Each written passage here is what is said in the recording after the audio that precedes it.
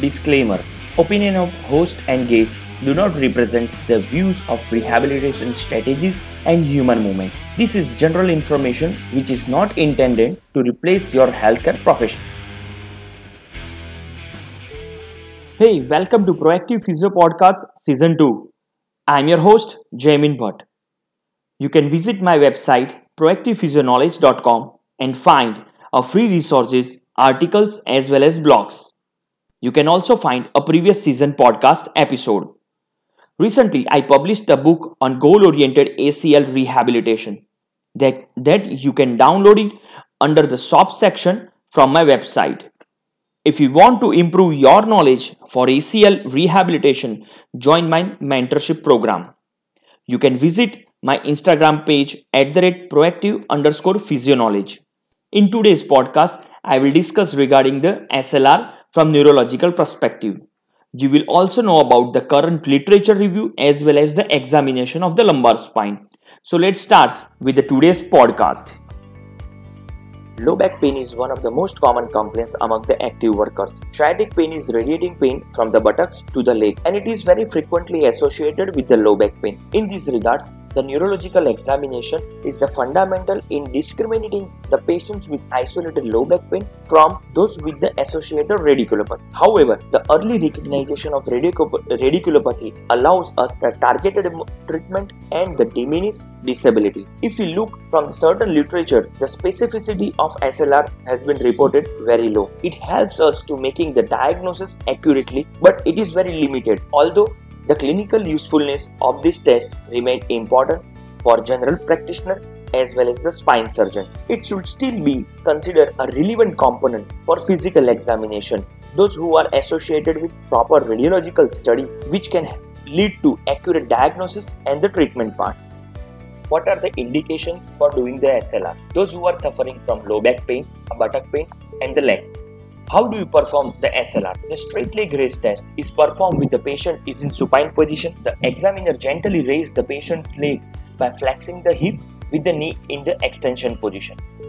The test is considered positive when the patient experiences the pain along the lower limb in the same distribution of the lower radicular nerve roots. Usually it occurs in L5 or S1 area.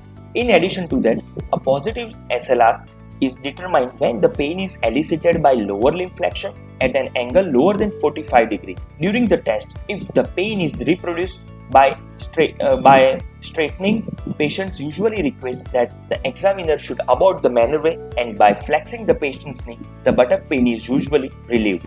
In this maneuver, it has been described to enhance the sensitivity of the test, such as Bragg sign, which consists of concomitant foot dorsiflexion to increase the pain while the examiner completes the leg raise. However, this maneuver is the crossed SLR test that we can also use to make the sure about the herniation or the nerve root irritation.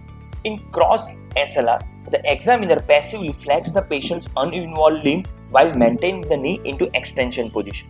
A positive test is when the patient reports the pain in the involved limb at 40 degrees of hip flexion with uninvolved limb.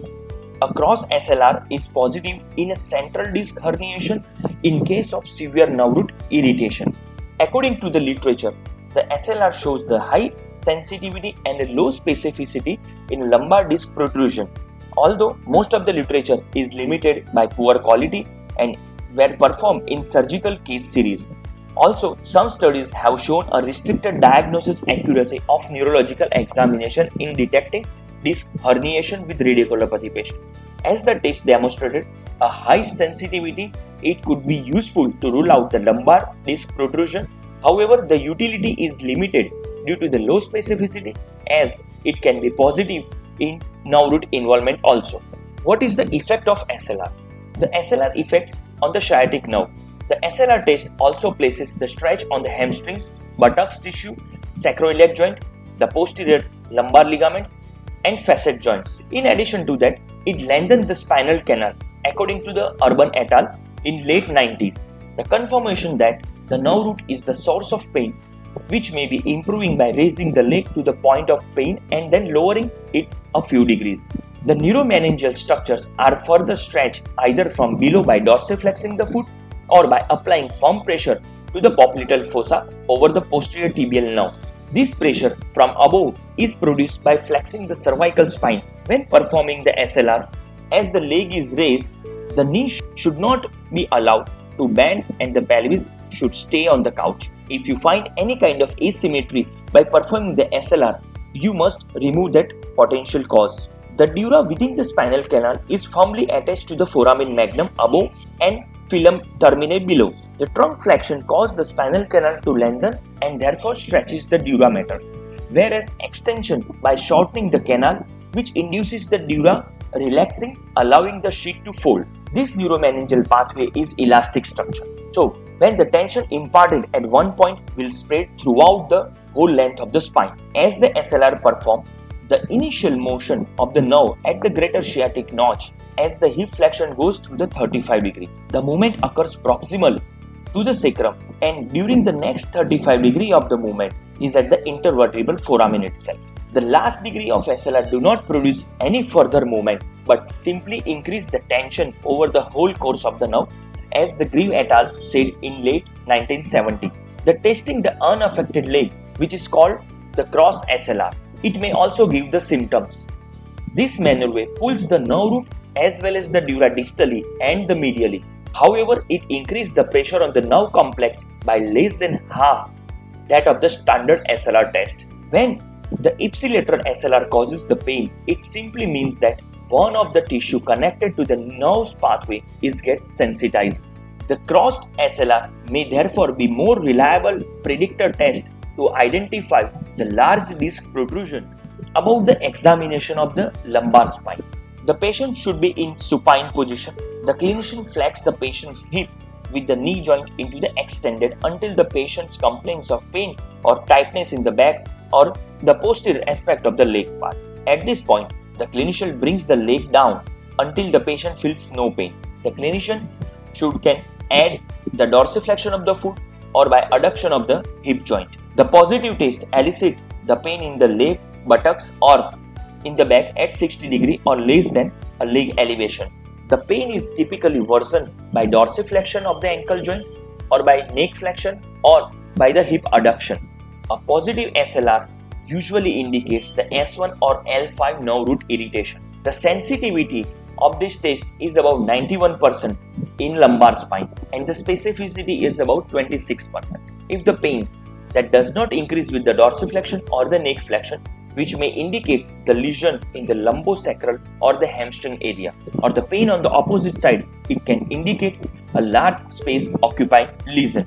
Now, if we look from the literature itself, as I told you earlier about the dorsiflexion of the foot as well as the hip adduction and the internal rotation. The recent publication done by Shacklock et al. In January 2021, they did the study for the SLR to identify the effectiveness or the reliability of adding the ankle dorsiflexion as well as the hip internal rotation. They said that SLR is the most commonly applied physical test on the patients with sciatica, but the sensitivity and the specificity rating for the disc hernia and the neural compression leaves an area for improvement. In their study, they took the 40 participants and they divide the 40 participants into the two groups. Both the groups were examined by the two independent examiners.